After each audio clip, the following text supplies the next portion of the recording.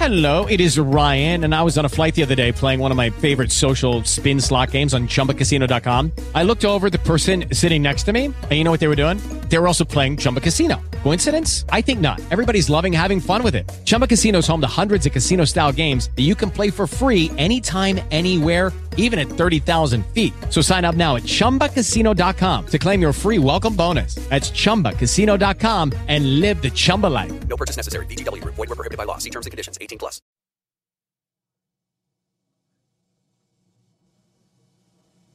Well, hi, everybody. It's Runner's Digest on Let'sRun.com, coming away from Tracksmith Athletic Club at 285 Newbury Street. Here in Boston's Back Bay, I'm Tony Revis, along with Let'sRun.com's Robert Johnson and Jonathan Galt. And so the countdown begins. Less than 19 hours away to the start of the 119th running of the Boston Marathon. Pre-race butterflies have begun to come into formation.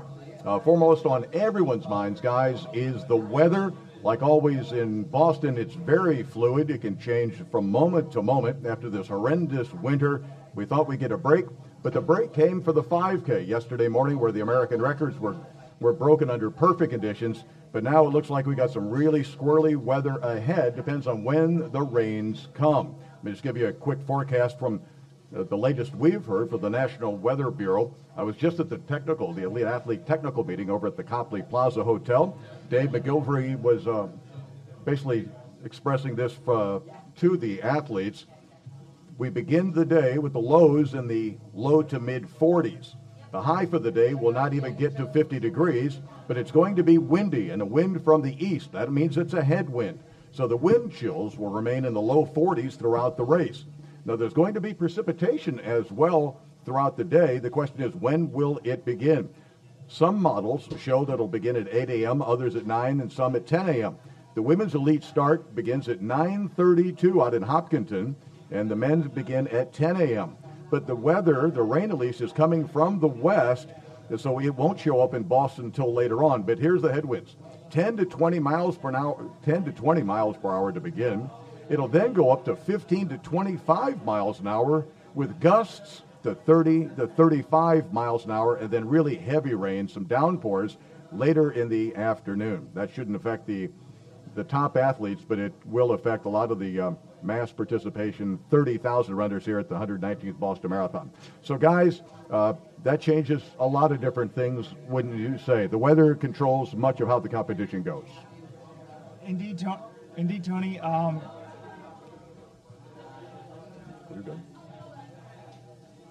Yeah, the weather's huge. I mean, that's one of the most exciting things about Boston. Are we going to get a tailwind or are we going to get a headwind? I mean, you know, a couple years ago we had it just pushing them to those incredible times. This year it's going to be in their face. I think as an American fan, it makes me more excited because it's going to pack it up. The Americans should be able to stay in the lead pack for a long while. But, you know, I always go to weather.com and use the hourly. I don't know if that's the most sophisticated thing, but, you know, you're seeing 16-mile-an-hour winds for the elites for most of the race, 18 at the finish, 35 to 40% chance of rain. So I don't, you know, it's going to be fascinating. How slow will the winning times be? You know, could we be over 2:10 for the men?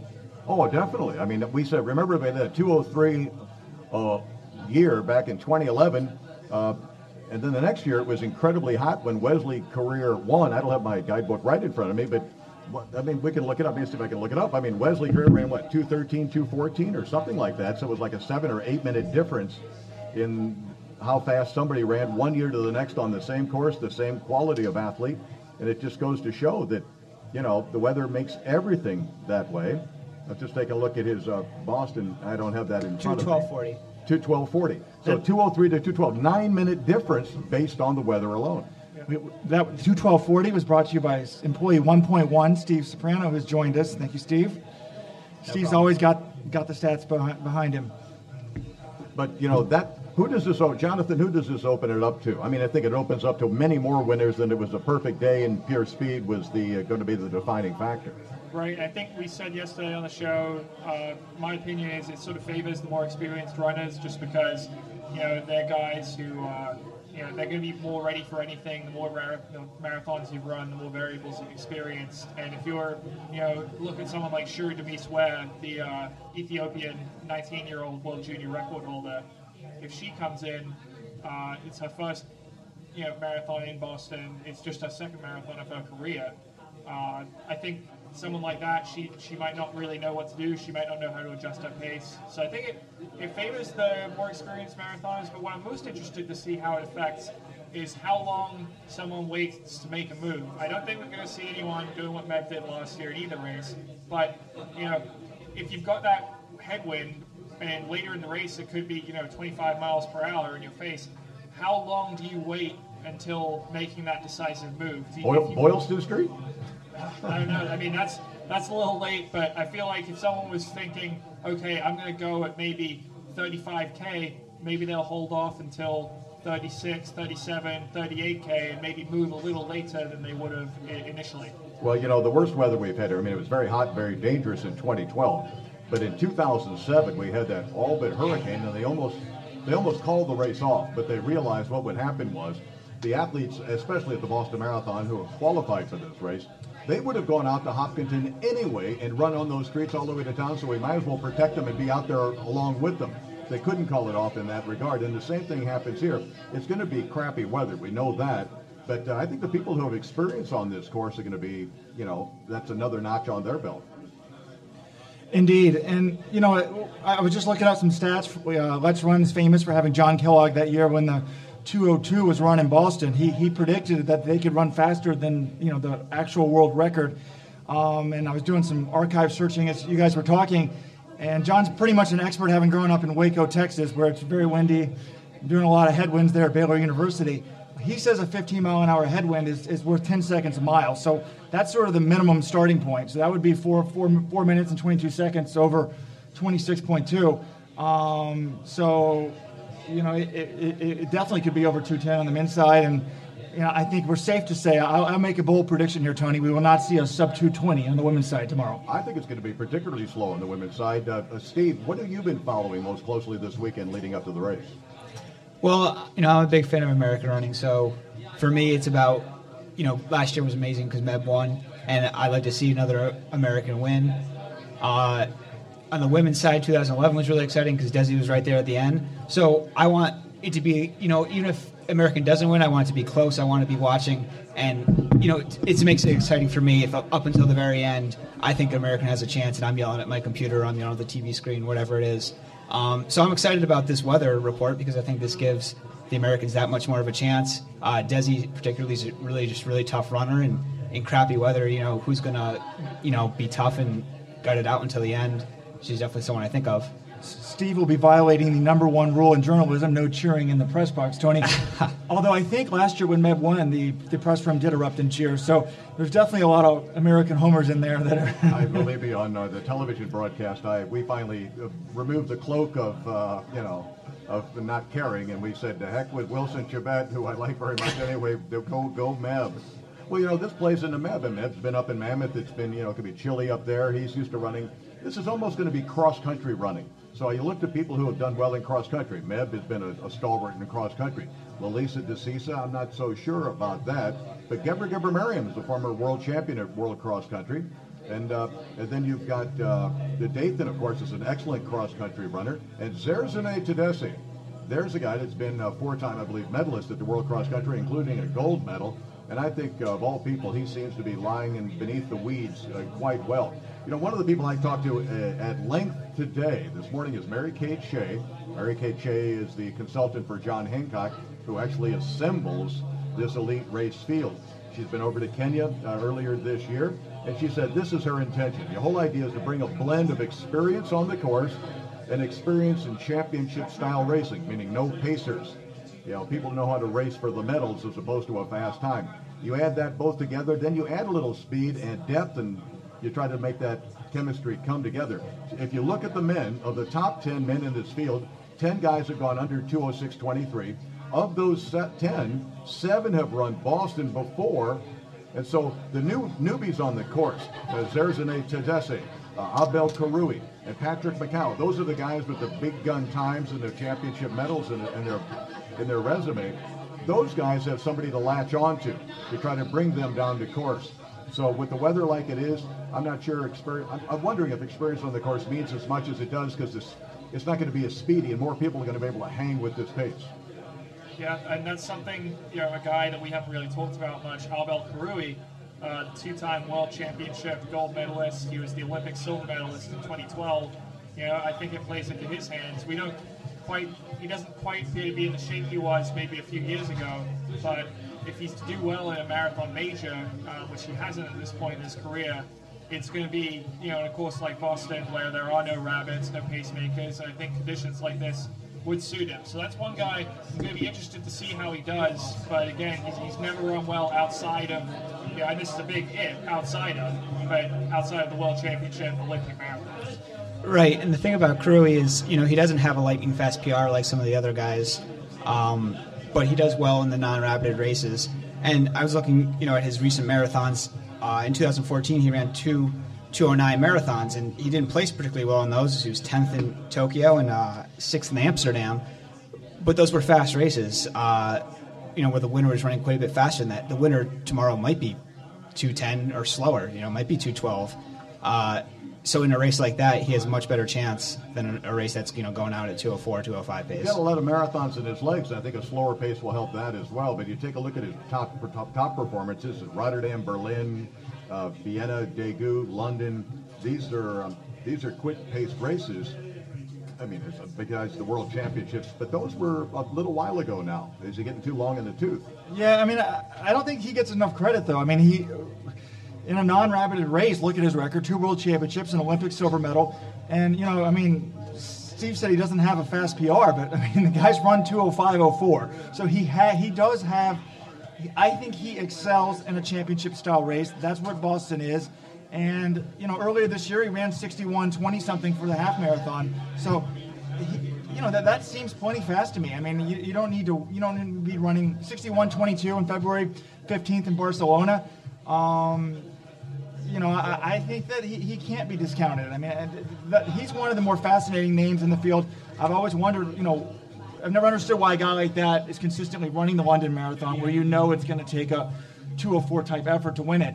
It seems to me he's much more better suited for Boston, a real race, versus sort of a time trial. And, he's definitely somebody we've got to be taking a lot of look at tomorrow. Well, he's excited to be here. That much I know. But then we've got Wilson Chebet, great guy. He uses quality over quantity as far as his training goes. He won in Honolulu. Now, that's a tough course on very difficult conditions. And Honolulu has always been a very good predictor for the Boston Marathon. You go back to Ibrahim Hussein, 3-time Honolulu Marathon champion, became the first African to win there, the first African to win in New York City, the first African to win in Boston. He won it 3 times here. Then you go on to Cosmas Ndedi, who debuted in Honolulu. The next year he won the first of his 3 Boston Marathons. And on it goes. Championship quality guys have a tendency to do well in Honolulu and bring that experience, because that's a non-paced race as well. And then bring that back to the Boston Marathon as well. Even though it's hot and humid, it's the difficulty that is the equaling factor. Well, guys, how about on the women's side? We were just looking up, and Weldon Johnson, who was back home, just sent us the latest betting odds on the marathon coming from Skybet. And that's always very interesting to see where the money is going. When you got money on the line, it's one thing for us to sit back here at the Tracksmith Athletic Club and sort of pontificate on what we think is going to happen. Another thing to put your money in place and see how that lays out. So what do you got, Robert? Indeed. The betting odds are pretty fascinating. On the women's side, Mari Dababa is the huge heavy favorite. She's the one we know it is the favorite, so at least the bettors and Let's Run agree. 1-1, so even money favorite. That's a huge. That's sort of back in the day when Tiger Woods was dominating golf. Sort of the old question: do you take Tiger or do you take the field? We've always said in a marathon you have to take the field. It's just so much can go wrong. One misstep, one trip at a water bottle station, and that's it. But then after that, we've got Aberu Kebede at 4-1.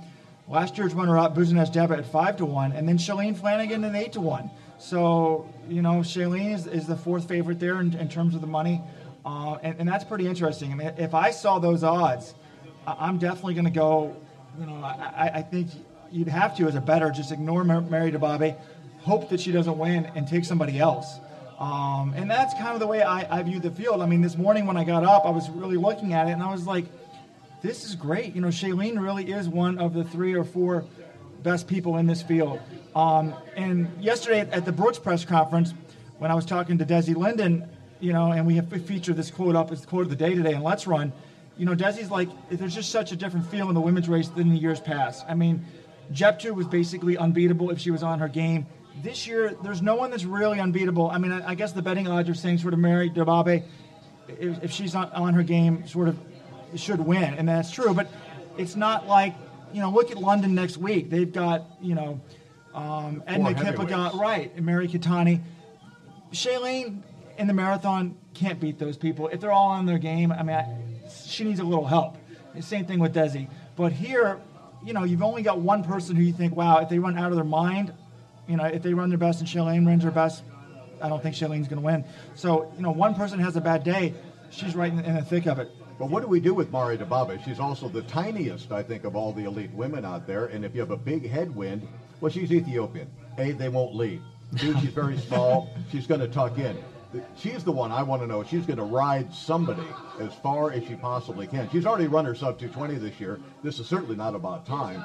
She was the one that stayed with Rita Jeptu the latest down Beacon Street last year before she got broken with that 4:45 24th mile.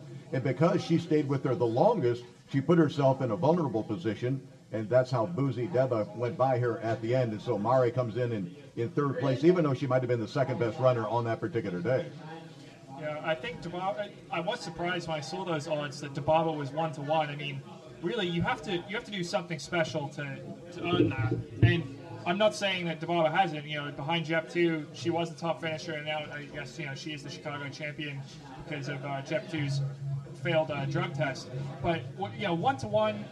I'm thinking like you put Wilson Kipsang in this field. I think he's 1-1, maybe a little bit better odds than that. But for someone like Mari Dibabe, she hasn't. She's not riding the sort of streak that Jeptu was last year. So I think, like Robert said, the smart money isn't to take her. But I was surprised. Deba, I think at 5-1 is pretty good odds. I think after Dibabe, she would have been.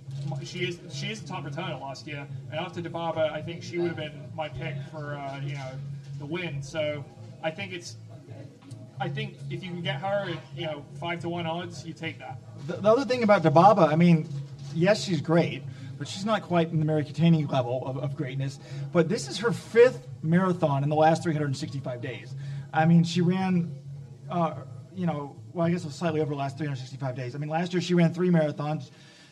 China 221, then Boston 220, and then Chicago 225, and she's already run China again. So, the 5th marathon in 15, 16 months? I mean, that's a lot. She told me she recovered well, but, of course they're going to say that. And, that's eventually got to catch up to you, even at age 25. I do think she has an advantage that she's so small, she's so light, she probably recovers from the pounding versus, if you put a 170-pound American man out there, it's going to take him a little bit longer to recover from that pounding. One of the things she's very good at, she's incredibly economical. So a very small body, which is very economical. There's 2 type of runners that do well in the Boston course. One you can envision Toshiko Seiko or Rob DiCostello, these big bomber quad muscles that can handle the pounding of the downhills and power over those hills. The other, we want you to picture Bill Rogers, the guys who just float over the course like little water bugs that have no energy, and their foot plant is so beautiful and ideal that they don't take any pounding whatsoever. Well, Mari Dibabe is a little floater, incredibly economical, and a very small mass to move over distance. So even though she runs a lot of marathons, she might be one of those that it doesn't take the same pounding out of her that it might take out of some even slightly larger athlete. Right. Talking about, but like we said, who might beat her? Deba, John said he was surprised the odds were so, 1-5 for her when she was so close in the past. But I think the thing is they might have been looking at how she DNF'd at the New York City Half Marathon recently. And, that when your last race performance is a DNF, and then before that she ran a relatively okay performance at New York City Marathon. She was 9th, but still not, up in the top 5 or anything. But the thing going against, her coach and husband, or coach who also is her husband, said that, it really kind of was a fluke thing in New York City dropping out, and she was really sick for the New York City Marathon. So you really kind of discount those 2 performances if you have the inside info, and I think she definitely would be someone that will challenge again. Yeah, Tony, we were taking is it the T that we were taking in from Newton, or was it the subway? The Greenway, the Green Line. Green Line, whatever you The D line. Yeah, the local Bostonians. So Steve and I were taking that in to come do the show, and we sort of had a sort of a disagreement about Deba. I mean, on the one hand, I mean, I do think that she and the second betting favorite, Ibero Cabedi, I think that the betting odds are right. Those three women on paper are a little bit better than Flanagan, but and 5-1 is good odds for her. I mean, she would, without a drug cheat, she'd be the defending champion sub 220 in Boston. But to me, it's hard to feel confident going in someone that dropped out in the half marathon, NYC half, and also was only ninth in New York. I mean, her husband, said there was reasons for that. So I kind of think we're either going to have all or nothing for her tomorrow. I mean, that's what her recent results have been. They've either been really good or not so good. Well, but when you consider that this is exactly the position that Meb was in vis-a-vis the field's idea of him last year, they didn't take him seriously because he had a 23rd place finish at the New York City Marathon the fall before that, and he did not have a particularly good tune-up at the New York City Half Marathon. And so they said, well, we'll dismiss him to their jeopardy. I don't think the women necessarily going to dismiss Buzu in the same way as that. You can get caught up. We can all get caught up in the statistics. And according to what my conversations with Warku Abayi, her coach and husband, 100% healthy, ready to run. All those months in altitude at Albuquerque, New Mexico. And I think we can be deceived by some of those results. There's always an excuse. Now, sometimes the excuse is real, and sometimes the excuse is just an excuse. I guess we have to find out after the race when that happens. But the money that's coming out 5-1 seem to suggest that they think that she's ready to roll. Right, and Rojo also didn't like that she changed her training recently. She went to altitude for the first time. She normally trains in New York City during the winter months, but she went to Albuquerque where it's much warmer. And he didn't like those training changes. She also said her husband also said that she did more volume, faster workouts. Personally, I liked those things. As a upstate New York native, I know how much the winters just are really difficult to train in, and I think she's going to be that much more fresh, mentally prepared, physically, and I think her training was just much better. Steve, she's always gone to altitude before Boston. She just normally doesn't go there for the fall marathon, so she's always done that. But I just didn't like that she was doing. I mean, I'm like, you don't need to change anything. You ran 2:19 in Boston last year. Well, that's the point. If it ain't broke, don't fix it. And we always see this especially before the Olympic Games. People have this mentality that the Olympic Games it's obviously special, but they think it's different. And they have to put up that little extra to get themselves in shape, and they don't make it to the starting line healthy. That's the big problem. You got to know when to say when, and when's enough. And Meb is beautiful at that. Bernard Lagat is beautiful at that on the track and on the shorter roads. And trying to press too much into your fitness can break you down, and you never get that performance that you're looking for.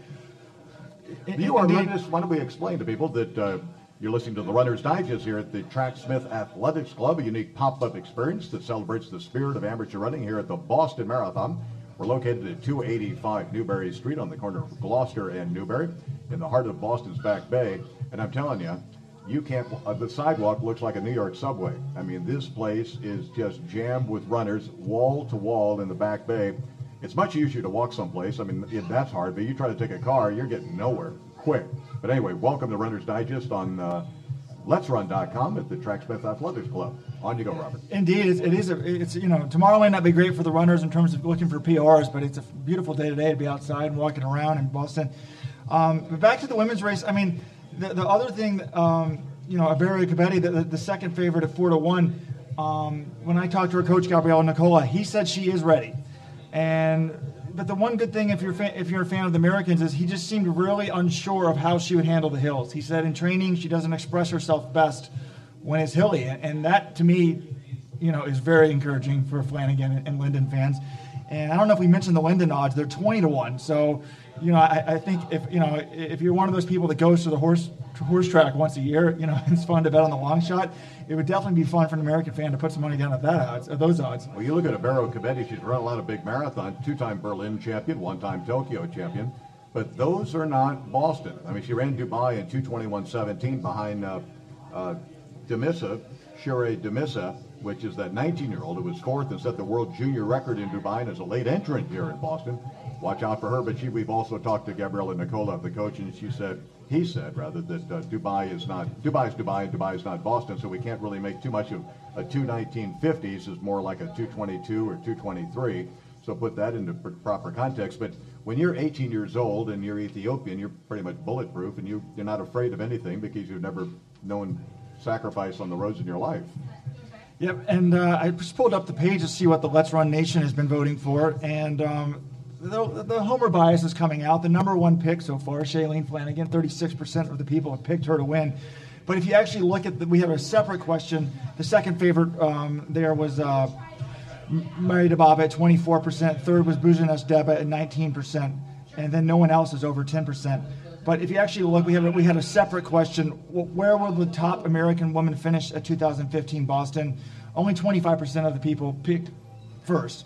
And then we had a second to fourth. 69% think that either Flanagan probably or Linden will finish there. And I think that's a real reasonable expectation. I mean, hopefully somebody's top three, top four for sure. Anything, if no one's top five, it's definitely going to be a disappointing day for the Americans. Well, no, they should be on the podium. One of those, wouldn't you say, guys? Steve, would you think that one of those athletes should be on the podium based on the field and the experience on this course? Desi having been on the podium before and now declaring herself to be in the best shape since that 2011 race. And Shailene learning that you can't win it from the front last year. The field minus Jep2. Everything's in position. Even two of them be on. If they have a good day, both of them on the podium. Yeah, for sure. Shailene and Desi both proven runners on this course. Shailene was fourth 2 years ago, and that was with Jep2 in the race. Desi, obviously, that amazing runner-up, finished in 2011. And then someone we haven't talked about, Amy Cragg, formerly Amy Hastings. She's someone that could be in that mix as well. Former training partner with Desi. She ran really, really well at the Chicago Marathon. Actually, it was funny. We talked before the race. I was hoping we'd go for similar goals, and so I could just kind of key off her because I figured she'd have a rabbit. And she was going for a little bit slower than me, so I'm like, oh, okay, well, I'll see you at the finish or whatever. And then she ended up blowing by me after I died in the final miles. But, a 2:27 finish there. She's talking very confidently. She thinks she's in the best shape she's been in, and she seems very, very excited about Monday. So you got three American women who potentially could be up there. Well, somebody else we're not talking about is Caroline Callel, for heaven's sake. She's the 2011 champion in that year against Desi, and she was just smarter on Boylston Street, and Desi made her move just one block too soon and couldn't hold her acceleration. She could always accelerate faster than the three other. Sharon Cherup was in there, and Caroline Rotich was in there, and they're all back in the race this year, so you got the top four from the 2011 Boston Marathon. But you look at Caroline Callel, and you can't rule her out. I mean, she knows how to win on the Boston course. Right, and you also got former champ Sharon Cherup, but the good news there was Gabrielle Nicola. I mean, for American fans, I always don't like rooting for people to do poorly, is he didn't really think that she was in shape to win it this year. He thought top three wouldn't surprise her. He really thought, based on fitness, she should be fifth or sixth. So, one thing that the fans listening, if they really want to appear to be smart and they want to, make a wild prediction to their roommate or to their friends, when they say, hey, who do you think is going to be the top American? You could say Lisa Stubok-Nemic, born and raised in America. She runs for Croatia, but she is an American. So former Columbia runner. She's got a 2:25 PR. So, she would be, not quite in that Linden Flanagan category, but certainly, she's 2 minutes faster than Hastings. So Boston definitely has a lot of interesting things to consider, John, this year. I mean, it's, I'm just really excited about Flanagan's chances because, if DeBaba's off her game, it's sort of almost anyone's taking. I mean, Kibeti doesn't handle the hills well. Deba's got a lot of question marks. One thing I should say is when I ran into Flanagan and Shoemaker, her coach, Jerry Schumacher, on the street yesterday, they were asking me, do you think Deba's in shape? Shailene definitely seemed focused on her. Yeah, because that's a question mark. I mean, she's had, there's 3 or 4 people that Shailene knows it's going to be take her best day to beat if they're all on their game. And she's been running. There's so many questions about Deba that encourage you as a runner. You hope, okay, maybe something's off. Yeah, well, I think there's also questions in the men's race just because, we've spoken about this a few times, but the London field is so good this year with Kipchoge, with Kimedo, with Wilson Kipsang, that Boston, sort of had to take a few risks with some of the guys they invited, and that's like Patrick Macau, Zersane Tedesse, guys who have either run really well in the past, have a lot of potential, but maybe we're not entirely sure how they're going to do in the race on Monday. So I think, maybe one of them will pay off and one of them will break out and have a great race, but there's certainly a lot of unknowns, I think more than in years past about this year's Boston race. Yeah, John, I mean, going through the men's field, on the way here when me and Robert were kind of going through and review it, and we realized, we kind of even almost completely forgot to talk about Abel Karui. There's just so many names in there. You got Patrick McCall, former world marathon record holder, and all the other guys we're talking about. Like, it's just really exciting. Some guys you're not really sure what they're going to do because maybe they haven't done something big lately. And, I'm really excited to watch it, especially considering it's probably not going to be, a really fast from the gun race. A lot of people are going to be in it late. I think it's just going to be really fun. Yeah. Should be a great race. Emphasis on race. Well, let's get into let's look what the betting odds are on the men, Robert. Well, the bettors in Let's Run agree. Elisa DeCisa is the big favorite. 6-4 odds. Those are tough odds. I mean, I really like him. If we have to make our predictions later in the day, I am probably going to tip my hat and go with him. But 6-4. The next odds are former world record holder Patrick McCall at 11-2, who also 11-2 is last year's runner-up Wilson Chebet.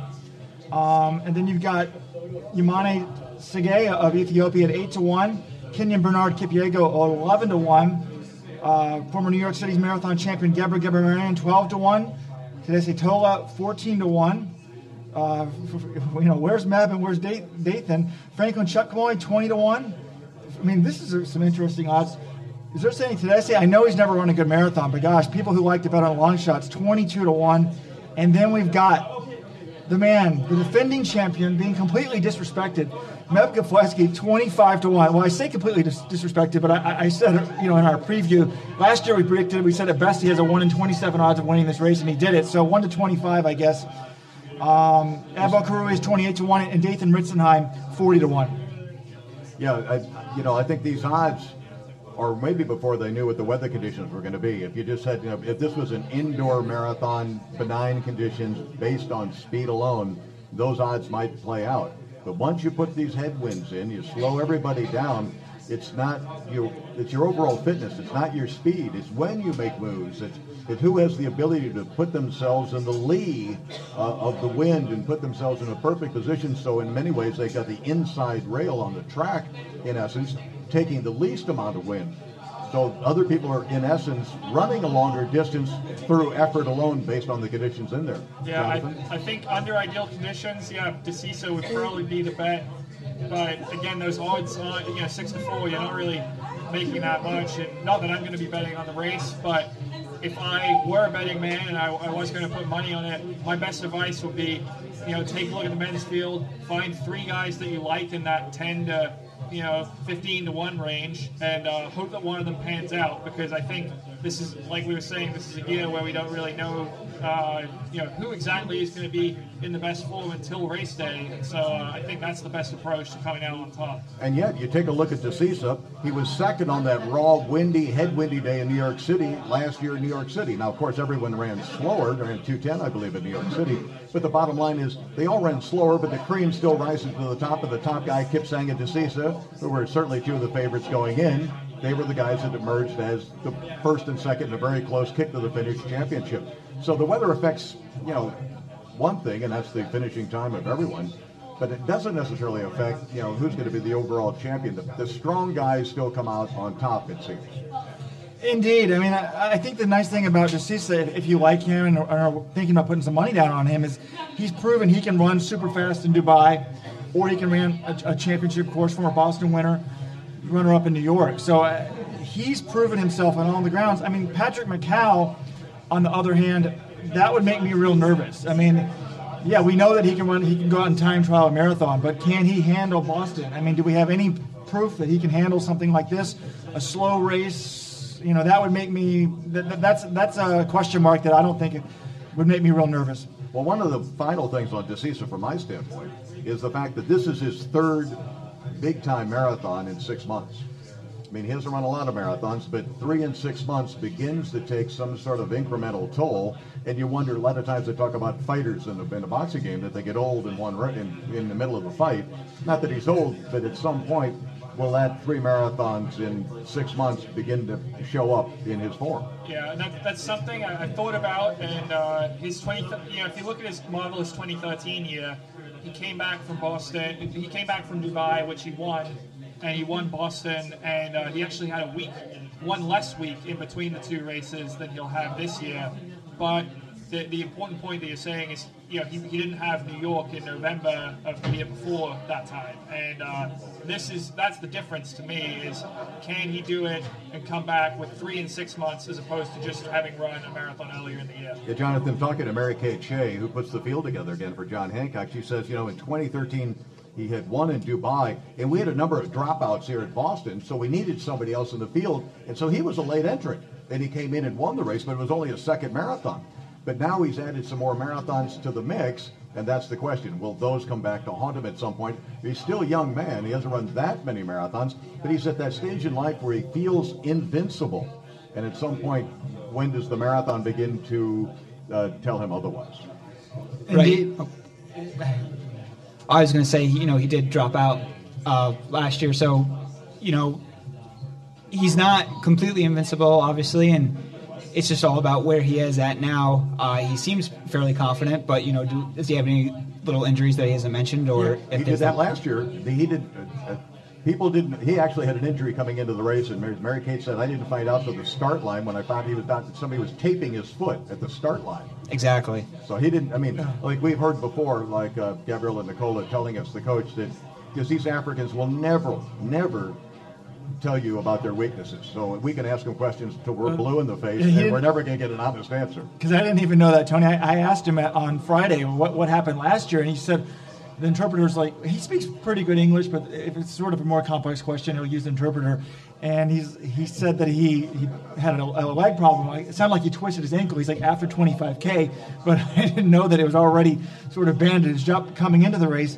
But back to Macau, I mean, I'm looking at this guy's stats. It's amazing how fast he's run. He has 8 career marathon finishes in his life. The first 6, actually, until 2013, I mean, were all 2:06:14 or faster. That's pretty amazing, isn't it? So, and then in 2013, he only ran 2:14 in London, and then last year, his second to worst marathon, he won in Fukuoka. I mean, in terms of time, 2:08. So the guy is obviously used to running these fast races. I mean, Tony, you're right. The talent can still come out, but the thing that he's going to have to do, which he's never done before, is just be patient. I mean, maybe the wind, it's kind of human nature. It's not fun to go out and run in the wind, so maybe that'll force him to be patient. But it's like there's a tendency maybe to get antsy, and well, no, but he's a savvy runner. Even in that 2011 world record in Berlin, he was running against Haile Gebrselassie, and at 25 kilometers into that race, he began to. Haile was sitting on him, as he has a tendency to do, and Macau got tired of it, and he began. I don't even remember watching it. He began to zigzag from one side of the road to the next. Now, this is not normally the tactic used for a world record attempt. And that's why we knew at the end of that race, 2:03:38. And he also had to jump over a little barrier. It was on the wrong side of the road at the finish line through the Brandenburg Gate. So that's where we knew there was at least another 20 or 30 seconds in the world record, because he was zigzagging across the road in order tactically to confuse and confound Haile, which then did drop Haile. And then he had to hurdle over a barrier. The fact that he could even do that at the end of a marathon, 42.2K, told you that there was still some running left in his legs. Now, in talking to people who talked to his coach, Macau, even talking to me, Macau says, I'm not a 2:03 guy right now, but I'm close. And his coach says he's in 2:04 shape. So, and the 2:08 in Fukuoka was a controlled effort. He supposedly, in his own mind, had another 2 minutes in the tank. He just didn't want to utilize it. Just wanted to win that race to get back on the right track. Yeah, it's he in some ways it kind of reminds me of the marathoning world is so competitive nowadays. If you have 1 or 2 years, bad years, people sort of write you off.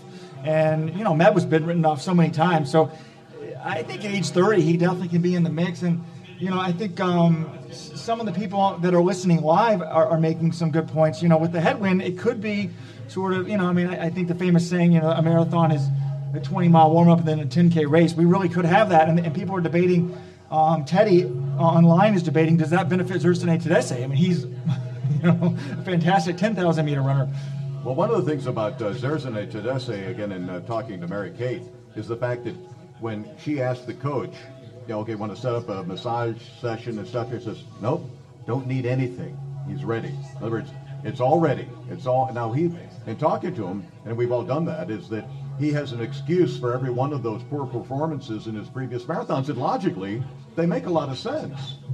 But at some point, I still think a 58.23 man who's got an Olympic bronze medal in a 26.37, I think, 10,000 meters, and everything else that he's, and a cross-country title and other medals, it just all sets up for being a wonderful marathon runner, and he just hasn't done it, and it's so unusual. He's the one guy you'd think would be a killer. Yeah, really, the posters in the forum, including a high school rival of mine, Teddy Foley. I used to run against him. He went to Acton Boxborough High. He makes a strong point, but the thing about I kept going back to with Tedeschi is just he's such an unknown, as a marathoner. We don't really know what kind of marathoner he is because he's never put one together under good conditions. He's never put one together under any conditions. So is he a guy who wants to go from the front? Is he a guy who wants to, because, he's capable of such a fast half marathon? Or is he a guy who wants to use, I guess, quote unquote kick as a 10K track runner, as a, half marathon specialist and wait till the end? To me, we just don't know enough about this guy and what kind of marathons favor him and, what he likes to do in a marathon because he hasn't really done a good one yet. No, not only that, it's the way he's never been in the mix. He's never been in the he's run the 2:10:41, but he wasn't in it for the win. I mean, he's fallen off, so strangely, he's fallen off well before the real racing got underway in all his marathons. So it wasn't like he failed at a moment of crisis. He's never even gotten to the moment of crisis. Right. I think with him, though, the thing is he keeps coming back to it. You think he's the half marathon world record holder. He's had so much success at the shorter distances.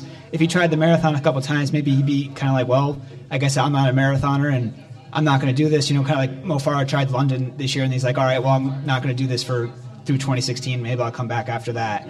But he must see something in training that makes him think he can do this because he keeps coming back. I mean, it's nice to think that, Steve, but there's just no money anymore left on the 10,000 for a track guy. I mean, if you're Galen Rupp or Mo Farah, you live in a Western country, there's huge endorsement deals. But, you talk to some of these agents and they're like, well, if they're a half marathon 10,000 guy, what are we going to do? We're going to run 2 races a year? And, so there's a huge financial incentive to try to get the marathon right. The East Africans, they have to race to make money. People like Ritz and Meb and Mo, et cetera, can make money off their shoe deals and their endorsement deals. These guys have none of that back home. Sure, of course. But he can do the half marathon. He can run, 6 half marathons a year, no problem, and win quite a bit of money. He can make more than that. One good marathon would elevate him with all his other credentials into the upper echelon of the appearance fees. He needs one. If he can win Boston, that'd change his career. Very true. Very true. I'm sure Steven wants to talk about the American men. We haven't really talked about who's going to be the top American and where we think they're going to finish. And I was pretty surprised, Tony, to hear about the one American I didn't even know was running the race. Remember on Friday at the press conference? I was a little bit confused. Could you tell the viewers what happened there? I don't know what happened. What happened there? Well, they were introducing... Dathan Ritzenheim. There was Jim Gallagher, very nice man, for John Hancock, one of the senior vice presidents who basically stands up every year and representing John Hancock announces the field, and he's a lovely man, but he doesn't follow the sport of running, and so he was introducing the past champions, the top Americans, etc., and he got to Dathan, and you see there's not a lot of people in the country named Dathan, spell a name D-A-T-H-A-N, and so rather than calling him Ritz, he called him Dathan. And he was just using first names alone. So it was Desi, and it was Meb, and it was Shalane, which are fairly obvious. And then he got to this name, and he went with it, and he went with Dathan. So we're always going to call Dathan Dathan from now on. Thank you, Jim. Speaking of Ritz, though, if you're looking at those betting odds, 40-1, that's just ridiculous. Like, in my mind, Ritz, sure, he hasn't ran Boston before, and he's not, a proven world marathon major runner that's, won in the past like Meb has. But I got to think his chances are, pretty close to Meb's on Monday. Better than that, yeah, especially after the 62.07, the win at the Gasparilla, the win in Italy, the third in Edinburgh. He's on a roll. He's back home in Michigan. He feels much better when he travels. His wife, Galen, doesn't have to, has her parents there. He's just more comfortable in a position right now, and he's on a roll so far earlier this year. There's no reason to believe, except for the fact he hasn't any experience in Boston, but his cross-country background stands him in good stead, I think, on this course. Yeah, it's amazing to me that he hasn't run Boston before. I mean, I'm probably one of the biggest Ritz pumpers up of all time. I mean, I predicted he would be the first non-African under 27 minutes. Chris Zielinski, I guess Ritz never did it, but, he ran 12:55 for 5,000, so... A tremendous talent, and I've been one of the biggest homers ever there in terms of him and the cross-country guys doing well in Boston. But I don't know, Steve, at 40-1, I'm also one of my good friends is David Epstein, author of Sports Gene. I was debating, I always like to think of crazy predictions, and one of the predictions I was thinking about on the plane up to Boston was, it wouldn't surprise me if in my lifetime, and I'm 42, I mean, although I read the other day that humans may start living to 10,000 years, assuming I'm only going to live to about 90 or 100, Tony, it wouldn't surprise me if I never see an American athlete who doesn't have East African ancestry win Boston in my lifetime. I think that just genetically we're at a disadvantage. I mean, Rich isn't huge by, he's smaller for, so many Americans are over 6 feet tall, and it's just hard to be good at a marathon. Well, we're talking about our friend Matt Teagenkamp, who was joining us here on Runner's Digest on Let's Run yesterday.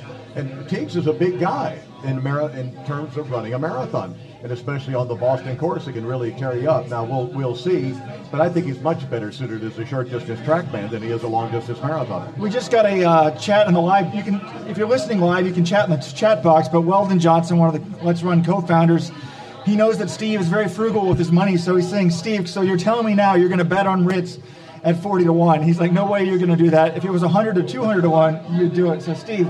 I'm going to be clear and say I don't think Ritz is going to win. I just thought 40-1 was a slap in the face to Ritz. I think you got to give him a better shot than that.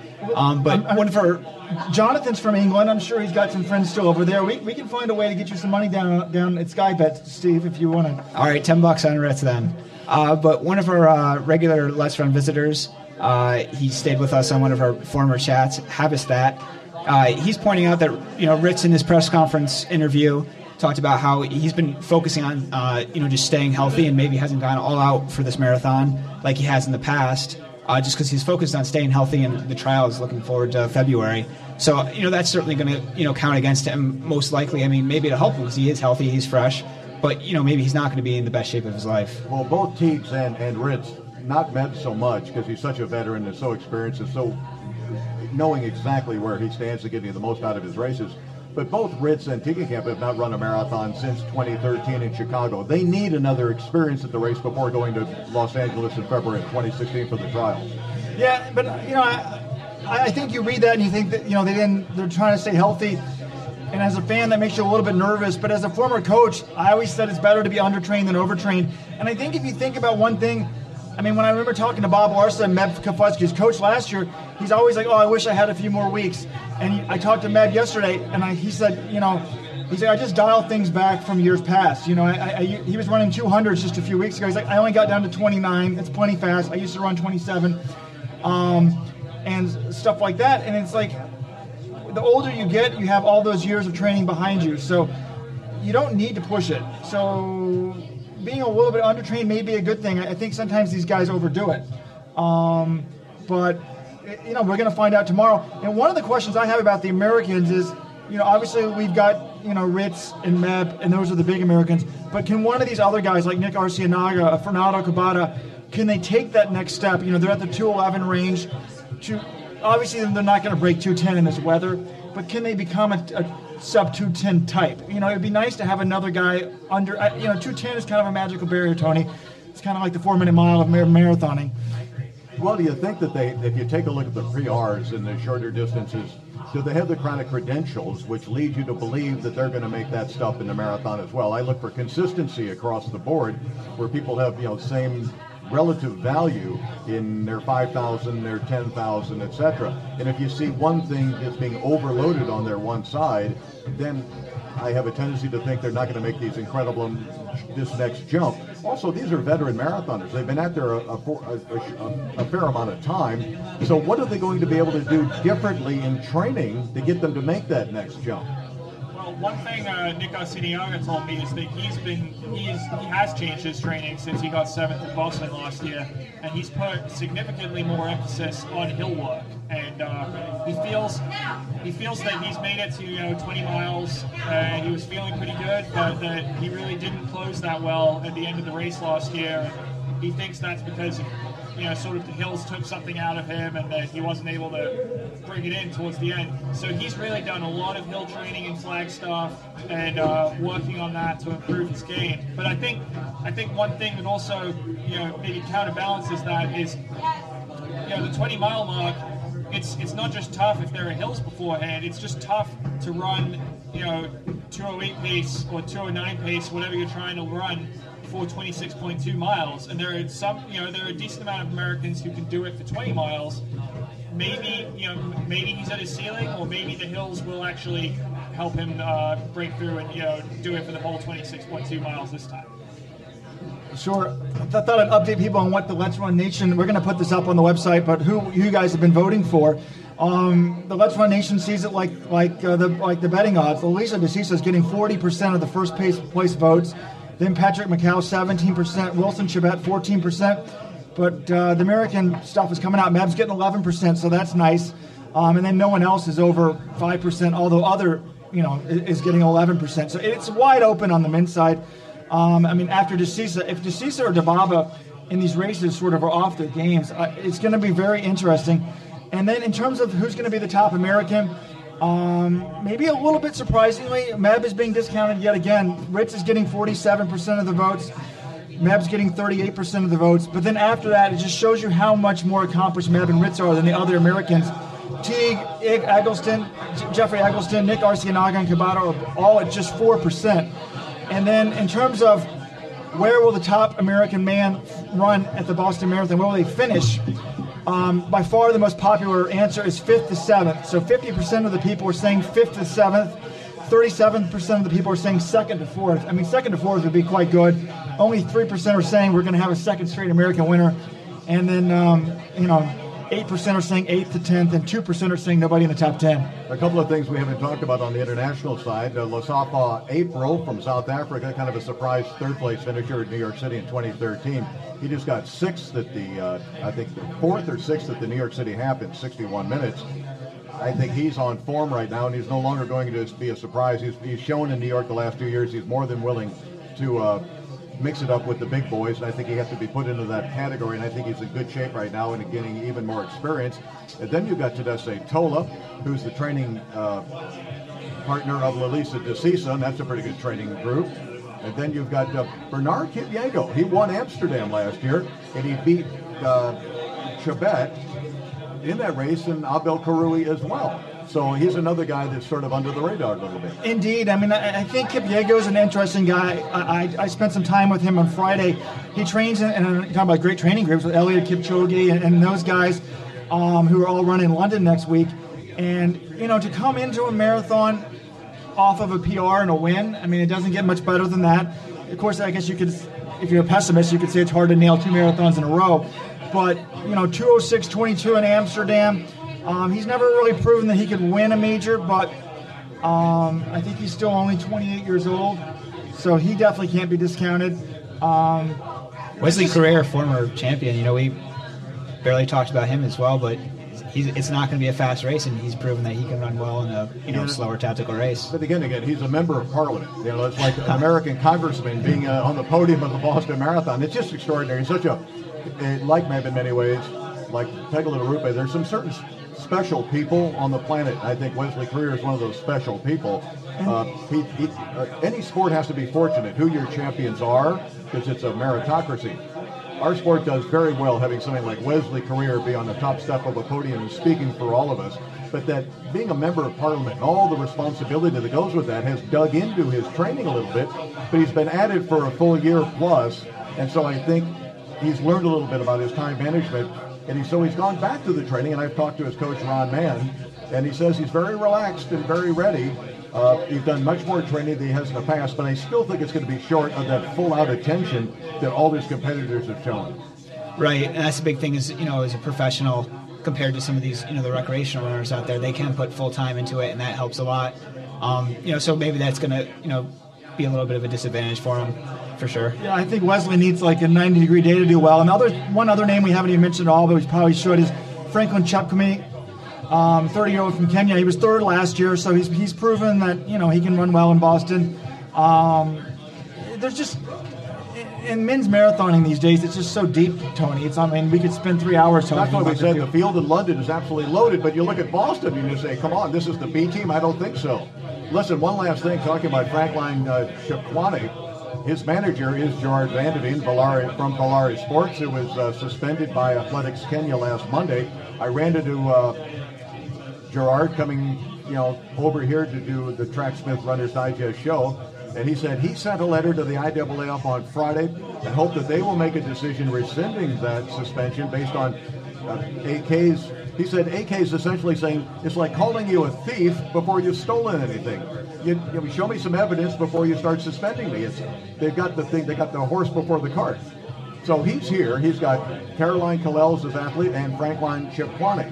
So, he's sort of standing stern in the face of those headwinds against Athletics Kenya. So that story continues to develop. It's a fascinating one. I mean, I would like to see agents be held accountable, but when has that ever happened before? It seems to me like it's, and we don't have all the facts, but it seems to me it's like Kenya wanting to blame the foreigners for the drug problem. Well, when an American sprinter tests positive, I've never seen the agent get busted. So. Right, exactly. But anyway, so that's an ongoing story. We'll see how his two athletes do. Well, Tracksmith Athletics Club is just teeming with people trying on the gear. Go to tracksmith.com and look at their new women's line and their full men's line as well. Got the time to wrap up this show as we preview the 119th running of the Boston Marathon. Just a reminder, we will have a recap show at 3 p.m. on Monday after the race. That's the scheduled time that we'd like to go on because there's a lot to do after the race, getting the interviews, and I have to do the awards ceremony at 5 o'clock. So 3 p.m., I think we want to tentatively join us here on Let'sRun.com for the Runner's Digest, brought to you by the Let's Run and Tracksmith Athletics Club. Guys, time to sort of stand up and state your picks. You don't have to do deep, but who do you think is going to win this race? We'll start with you, Jonathan. Okay, well, just give me 1 second. I got my picks. I came prepared. I have a top four for each gender. So wow, going out on a limb. The men's I picked a forward for a reason you'll see in a second. On the men's side, I have Lisa DeCisa winning. I wrote our preview. I put him as the favorite. I'm of the mind that you should pick the favorite unless there's really a compelling reason not to. I wouldn't have pulled him the favorite if I didn't think he had the best chance to win. So I'm going to DeCisa for the win. I think Chebet will be a hard luck second place for the second year in a row. And then third, I'm going to take a little bit of a flyer on Gebre Mariam. He was third in 2011 and 2013. So, every 2 years, I think it's his time again. He ran pretty well. He was third in New York last fall. And then I went to 4 because I think that's the spot for our defending champion, Med Poflesky. I'm going to say he gets 4th and is the top American, but he does not defend his crown. On the women's side, again, I'm going to go with the person that we anointed as our favorite and the betting odds favorite, Mari Dababa. I think she just comes in such good form to this race after her third place finish last year and her win in Chicago. Pusnesh Deba, I think second, on her day, she's the second best, if not the best runner in this field. I'm not as worried about her bad race. I'm going to take a track record over that. And then I think Shalane Flanagan for third. And I wouldn't be surprised to see her, higher than that, but I think third is pretty fair for her. I put it in the Beru Committee fourth. Great. Okay. Next we go on to Steve. I'm afraid I don't have anything really exciting to say about my predictions. The favorites are who the favorites are, and I agree with John. I would go with DeCisa and Mari Dababa. They're just, on paper, there's nothing not to like about those two. But I will add that it is Boston, and the exciting thing about Boston is the favorites don't always win. So, I'm looking forward to a good race with that. Great. Robert? I definitely think, when you get up here and you talk to the people, I always feel like I want to go to the press conference and, make that getting up at 5 a.m. on Friday to get here in time. I find something in the talking to someone that makes me feel confident in them. And obviously he's our favorite. I'm going with DeCisa for the men. I mean, he's very, Tony, do you sense the confidence in him? I mean, he's kind of got that moxie that you like to see in somebody. So not only does he have the credentials, he's done it in the past. I'll go with him. I sort of like to tell you, I would not bet on him, though, at 6-4. I do love to bet. I wish it was illegal in this country, but if I was betting, I would definitely take Xerxene Tedeschi at 22-1. That's just too good to pass up. That, to me, is a very valuable proposition. And on the women's side, I think I'm going to do something that is crazy. Again, Mari Dababa 1-1. You can't go with that. If she's off her game, I really think this is wide open. Kebede, prove to me that you can run on the hills. Deba, you dropped out of the New York City half. Well, Joyce Chepkuri, we haven't mentioned her, but you know, she's her long runs have been running well. She's the 10,000 meter Commonwealth champ.